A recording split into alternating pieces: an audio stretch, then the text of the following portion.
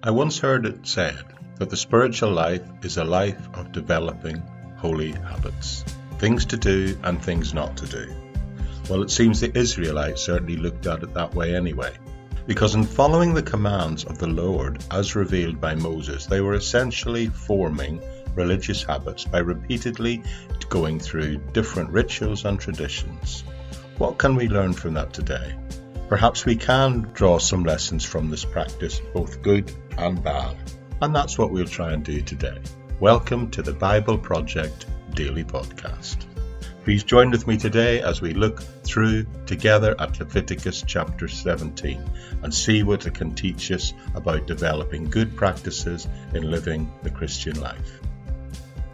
If you're here for the first time, why not consider clicking on that subscribe button, and that way you will have made a decision to make this study, the in-depth study of the Bible, part of the rhythm of your daily life.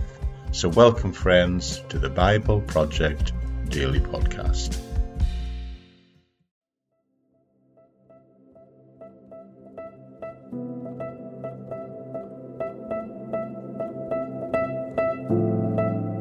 Is the spiritual life just a life of developing habits, learning things to do and not to do? It seems the Israelites certainly looked at it that way. In following the commands that the Lord gave them, they were essentially forming holy habits, holy practices. Perhaps we can draw lessons from this. Perhaps we can get some good ideas, but also, are there some things we should avoid? So today we're going to look into the book of Leviticus chapter 17, where a series of actions are most definitely prescribed for the people. In fact, the book of Leviticus can be divided into two parts. The first part that we've done encompasses the ceremonial laws, which has been given right up to chapter 16, which we finished off yesterday. But now from chapter 17 onwards, it's focused on more on the personal obligations. That aspect we now come to in Leviticus, and in doing so I'd like to draw our attention to chapter 17. Now I'm going to race through this chapter verse by verse. That's our pattern here in the Bible Project Daily Podcast, to study through the entire Bible chapter by chapter, verse by verse. But again, these Levitical chapters, we're taking big chunks of text as we go through Leviticus. My aim is to get it done in about a month. 27 chapters in certainly under 30 days. So what I want to do is I'm going to run through entire chapter 17, just quickly giving you a quick expositional overview and seeing what we can learn from it. The main thing will be in the second half, where we'll see what we can learn and how we can apply the truths underlined here in our Christian life. So this chapter opens up by telling us, and the Lord spoke to Moses. That's Leviticus 17, verse 1. So the chapter begins with the Lord addressing Moses again. Emphasizing that use of the phrase is used always to emphasize that what follows is of some great importance, and that what is going to be communicated to Moses must then be communicated by him to the Israelite people.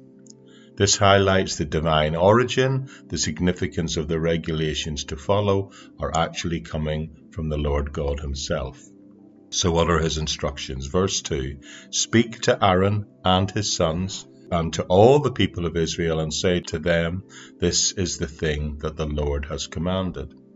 So God here is instructing Moses to convey the message that he's about to give him, not only to the priests, that's who Aaron and his sons represent, but also onto the entire community of Israel. This inclusivity of this message underscores the collective responsibility of the people in obeying all of the commandments that God gives them. Verse 3, it says, if anyone of the house of Israel kills an ox or a lamb or a goat in the camp, or kills it outside the camp, and does not bring it to the entrance of the tent of meeting to offer it as a gift to the Lord in front of the tabernacle of the Lord, blood guilt shall be imputed to that man. He has shed blood, and that man shall be cut off from his people. So here it's giving a prohibition on individuals choosing to slaughter certain animals, even within or outside the camp, rather than at the tabernacle itself. The camp is the place within which the tabernacle is placed, and within that is the Holy of Holies, and in there the very presence of God is located. So this regulation establishes the central importance of the tabernacle in the Israelites' worship system. And then these verses underscore the importance of always offering sacrifices to God at the tabernacle itself.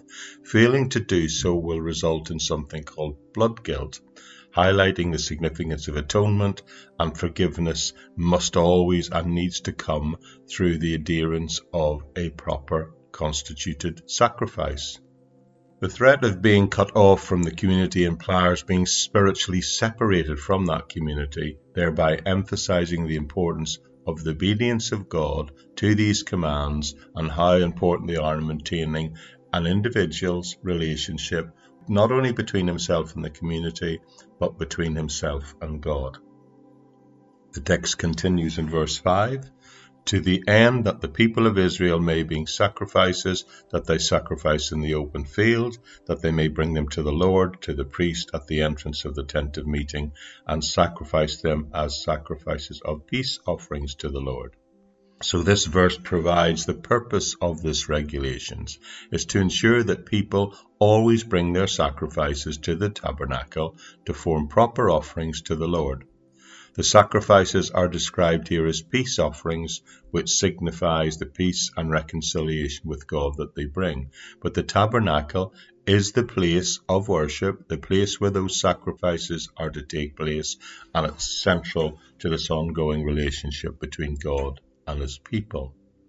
Verse 6 then says, and the priest shall throw the blood on the altar of the Lord at the entrance of the tent of meeting, and burn the fat for a pleasing aroma to the Lord. So again, we're seeing a description of the sacrifice itself done by the priest.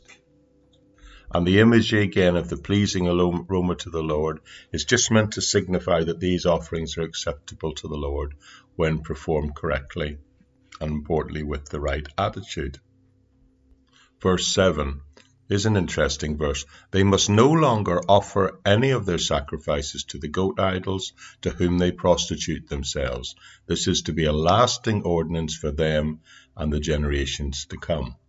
So here we have a highlight to create a contrast between the proper sacrifices being made to the Lord and what are an insight into here to the pagan practices in the tribes around them, the sacrificing to false idols. Also, often these sacrifices would be associated with immorality. In other words, prostituting themselves is the phrase used. And then finally it tells us that this command is not temporary, but is meant to be followed through the subsequent generations, emphasizing the continuing, enduring importance of worship being done in a proper manner. It seems that there was always a danger of infiltration.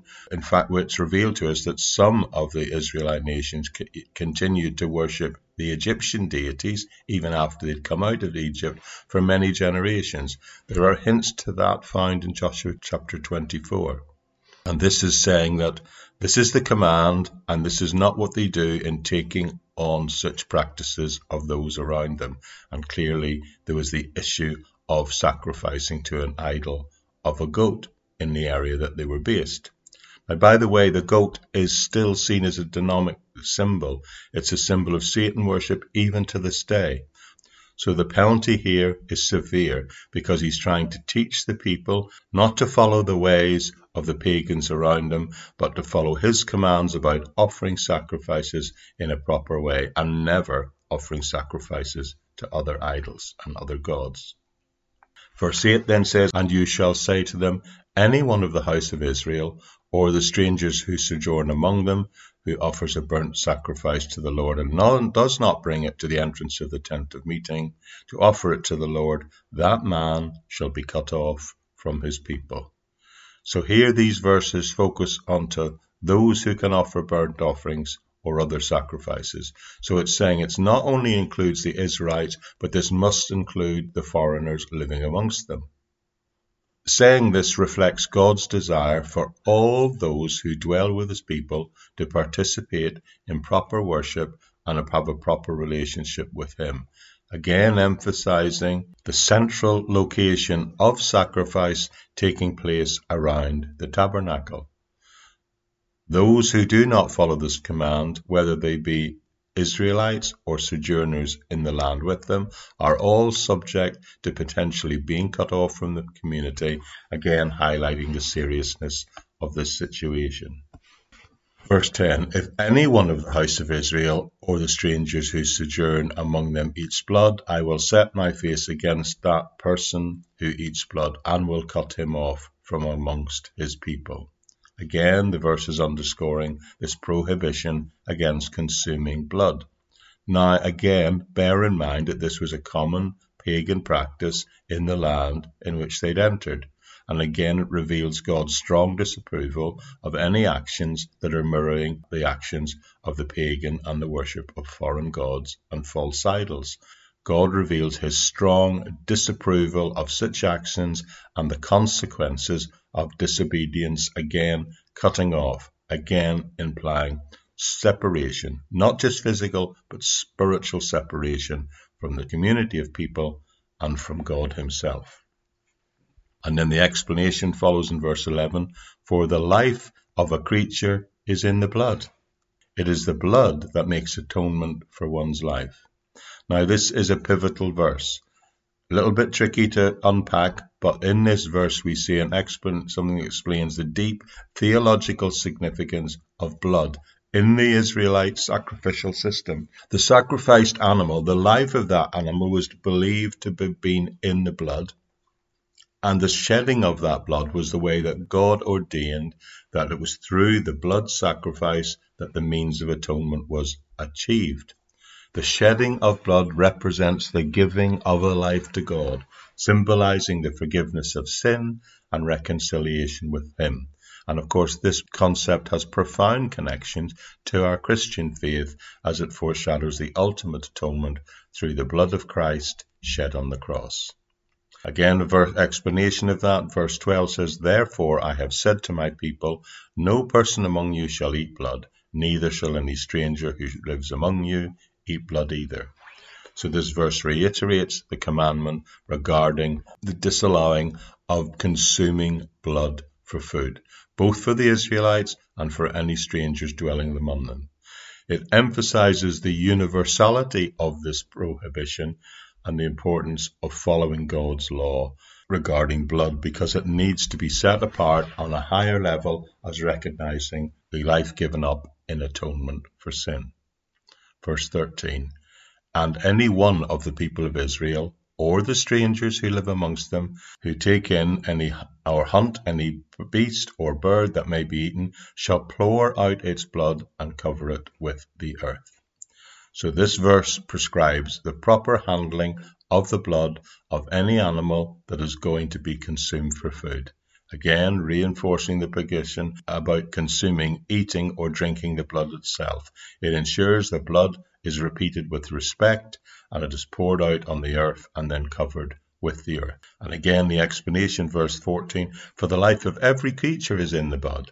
Its blood is in its life. Therefore I said to the people of Israel, you shall not eat the blood of any creature, for the life of every creature is in its blood, and whoever does so will be cut off. Okay, a couple of observations there. Firstly, do you know what the Jehovah's Witnesses do with this? Well, they take this passage and say you can never have a blood transfusion. But would this really apply to a blood transfusion? I don't think so. How can it? It's talking about the rules for consummation of an animal for food. At any rate, that's what they choose to do with it. But if you want a really interesting twist in this chapter, you should then, from a New Testament perspective, read and apply John chapter 6. Jesus there is said that the blood, it is his blood that gives eternal life, and he commanded the disciples there to drink it. Now, in the case, of course, he's not saying literally drinking it. What he's saying is he's using it as a metaphor for appropriating him and his sacrifice as a means by which they might and we might receive salvation. But in terms of the way it's being applied here in Leviticus, it's just issuing rules that in a sense respect the life of the animal that is about to be consumed. The children of Israel were being instructed. Now remember, the eating of meat would have been fairly rare except around the sacrificial system. And the children of Israel were reminded, if they were to kill an edible animal before eating it, as a way of offering a sort of a peace offering for the taking of that life and accepting it, that it had, in a sense, laid down its life for their sustenance, then the offering, a sacrificial part of it, because it wasn't at the tabernacle, was to pour out the blood in this way. And they were ordered to do that quite strictly under threat of being cut off. So this verse reiterates the central theme that the life of a creature is in the blood.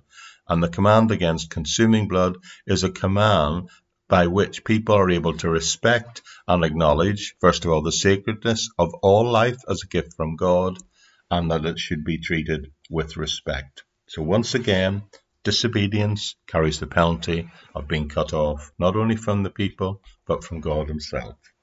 And in verse 15, and every person who eats what dies of itself or what is torn by beasts, whether he is a native or a sojourner, shall wash his clothes, bathe himself in water, and be unclean until evening. Then he shall be clean. And then this verse addresses the strange issue of perhaps eating animals that have died naturally or have been torn by wild beasts. In other words, it did not entail the shedding of the blood. They hadn't done it themselves. There wasn't a sacrifice made. They didn't take the knife to the animal, but it pertains to the consumption of what are, you may refer to as sort of naturally or improperly killed animals.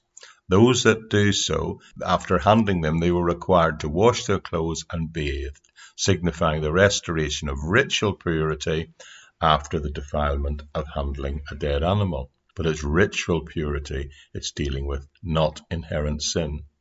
Verse 16, but if he does not wash or bathe his flesh, then he shall bear his iniquity. So again, the verse is emphasizing personal responsibility to do things personally in the correct way.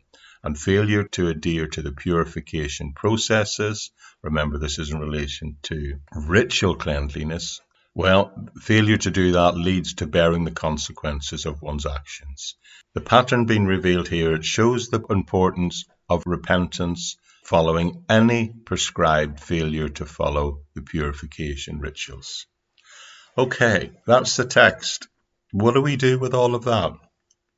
Well, when you stand back from it and take a running look at it, people had to eat and drink every day, didn't they? So what I think this chapter is really talking about at heart is about the everyday things that people do every day, such as killing meat for food, such as offering sacrifices, making sure that was done nowhere else other than at the tabernacle.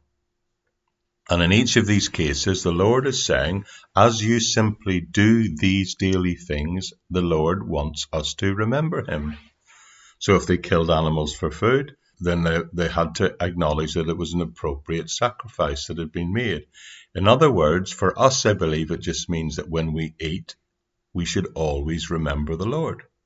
Remember that the Lord has provided for us. The Lord is saying, through these everyday actions, I want you to continually remember me.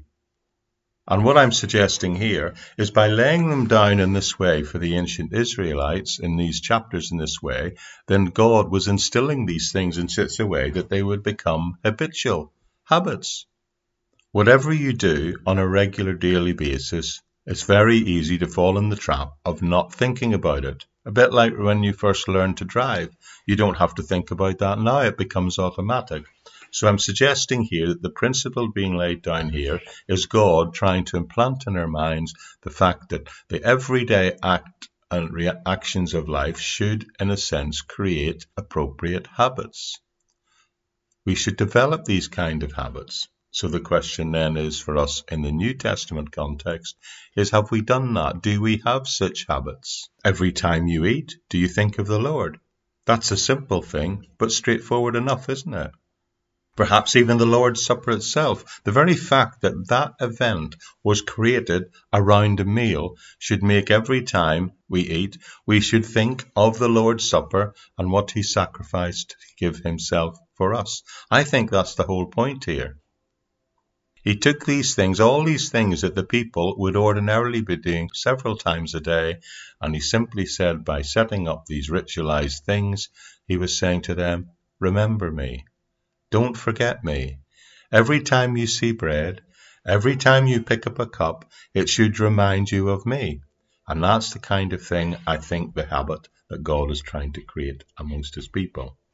Just think about me all the time, the Lord is saying. Every time you want something, every time you do something, I want to be constantly with you in your life. But there are other applications of this chapter, I believe, for us today. And I'd like to round off today's study by offering you examples of what I think this is meant to do for us and how it can be applied. Of course, the core message of Leviticus chapter 17, we can't avoid it, is the fact that it's emphasizing the sanctity of blood and the importance of offering sacrifices, in this case at the tabernacle. Now, while the ceremonial aspects of the Levitical law are no longer binding for Christians, there are some profound spiritual lessons and principles that we can apply from it today. And I'd like to close by giving you 5 principles that I think arise out of this chapter. Firstly, that we see atonement is through sacrifice, and in our case, atonement is through Christ's blood sacrificed. Just as we see the Israelites bringing animal sacrifices to atone for their sins, as Christians we believe in the ultimate single one-off atonement through the blood of Jesus Christ and his sacrificial death on the cross, symbolized by the phrase, the blood of Christ. The Passover lamb originally protected the Israelites from the angel of death when it passed over in Exodus chapter 12. But of course this foreshadows Jesus as the Lamb of God. Ephesians 2 verse 13 tells us, but now in Jesus Christ, you who were once far off have been brought near by the blood of Christ. Secondly, I think that the principle of proper worship and sacrifice is revealed. Of course, as Christians, we no longer offer animal sacrifices, but there are reminders of the importance of approaching God through a proper, regular way of worship, obedience, surrender to God, but importantly, in our daily lives. As Paul says in Romans chapter 12, verse 1, we are to present our lives as living sacrifices, holy and acceptable to God. The third principle, I believe, arises out of this chapter is that of repentance, bringing about forgiveness. Leviticus teaches the necessity of ongoing continual repentance, and that being the way by which we have atonement for forgiveness. In Christianity, by coming to God in true repentance and faith in Christ's sacrifice, it is that which brings us access to that forgiveness of God. The parable of the prodigal son, found in Luke chapter 15, exemplifies God's forgiveness for anyone when they repent and return to him. And 1 John 1 verse 9 reminds us that if we confess our sins, he is always faithful and just to forgive us and to cleanse us from all unrighteousness. The fourth principle I think this passage reveals to us is the fact that as believers we are to be separate from the worldly practices around it. God here is seen to command them to avoid consuming blood and participating in any pagan practices and the sacrifices that are done in the tribes and communities around them, and calls them to be distinctive, different. But I think this also reminds us as Christians of our call to be distinct from the world and not to partake in the sinful behaviours that we see around us, the things that are accepted as normal. Christians in 2 Corinthians chapter 6 verse 17 are specifically called to come out from among the people and be separate. And Paul reminds us in Romans not to be conformed to the likeness of this world, but rather be transformed by the renewing of our minds. And then finally, the fifth principle revealed here in the Levitical laws is that the overarching fact that all of this exists to bring about reconciliation, spiritual reconciliation with the God of creation who created it. And the concept of atonement through blood recognizes the reconciliation of humanity to God. That is the way that this reconciliation and peace is brought. Ephesians chapter 2 verse 14 tells us, "For he himself is our peace, who he has made us both one and has broken down in his flesh the dividing wall of hostility between us and God." So, in conclusion, well, let me say first of all, the Levitical laws, of course, no longer bind Christians. The principles here revealed in Leviticus chapter 17, yes, it underlines and underscores principles, particularly that around the sanctity of life, the importance of proper worship, the need for repentance and forgiveness, and the call to live in the world but not be of it.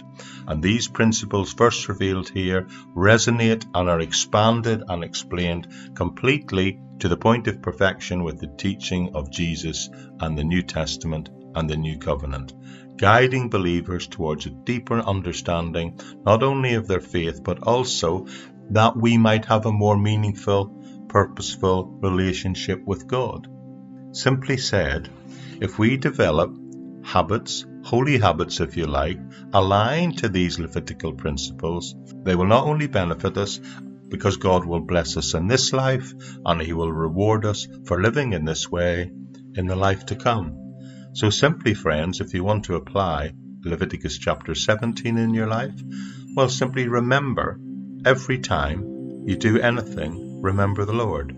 Every time you do everything routine, every time you eat, every time you worship, every time you pray, remember the Lord in all these things, and that way you'll find a path to holiness.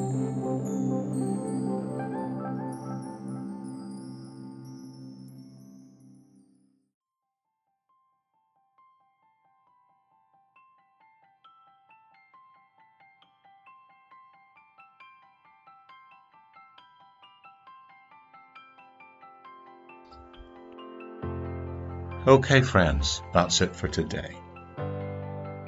Thank you for joining me. The whole purpose of this ministry is to equip the saints for works of service by enabling people to make the decision for the in-depth study and understanding of the Bible. And that's why we're going through it together, chapter by chapter, verse by verse. It's a huge commitment, but it's really worth making. You're free to do this at whatever pace that suits you. If you've just joined us today, you can click on the subscribe button. That way you'll never miss another single episode. But why not go back to the very beginning, season 1, where I give an overview of the whole Bible book by book, and then we launch off alternatively Old and New Testament books and work our way through together. We're 2.5 years into what I believe will be a 10-year plan, Lord willing. And if you want to access a deeper understanding of these passages I'm looking at, then I always do an episode notes page, about a 600-word summary of the main principles of what's said, and I even put a full transcript of the text of what I've said. These resources are always there, free and freely available for you to use. The purpose of this is to encourage you and to equip you. So they're free and freely available, copyright free. Take them and use them in whatever way you want in your personal study, or even in your preparing stuff for small groups, or even preaching. All those resources are always free and always freely available. And I'm able to do it this way because of that group of people who've decided to make a decision to support this work through places like Patreon. So if you want to visit me where the podcast is hosted, which is the Bible Project at buzzsprout.com, you'll find links there where you can access those free additional resources and others, literally structured formal discipleship courses on places like LinkedIn and YouTube, but also places where you can support the ministry financially. Your priority should always be your home church, but it's without those people, the Word of God would not be being made so widely available in this way. So thanks to them. Now, there are various ways you can support the ministry, but the best one is Patreon, and I simply say that because that's the place where I put my bonus content. That's the place where you can enter into a communication with me through the messaging system. The other methods, you can just like on Buzzsprout or buy me a coffee. By all means, you can make a financial gift, but it doesn't open up that line of becoming part of a community. Anyway, having said all that, the bottom line is just thank you for being here. Thank you for making the decision to make the study of the Word of God part of your life and joining me in this process. And I do hope I'll see you back here again on whatever day works for you as we continue our journey through the entire Bible. Bye-bye for now.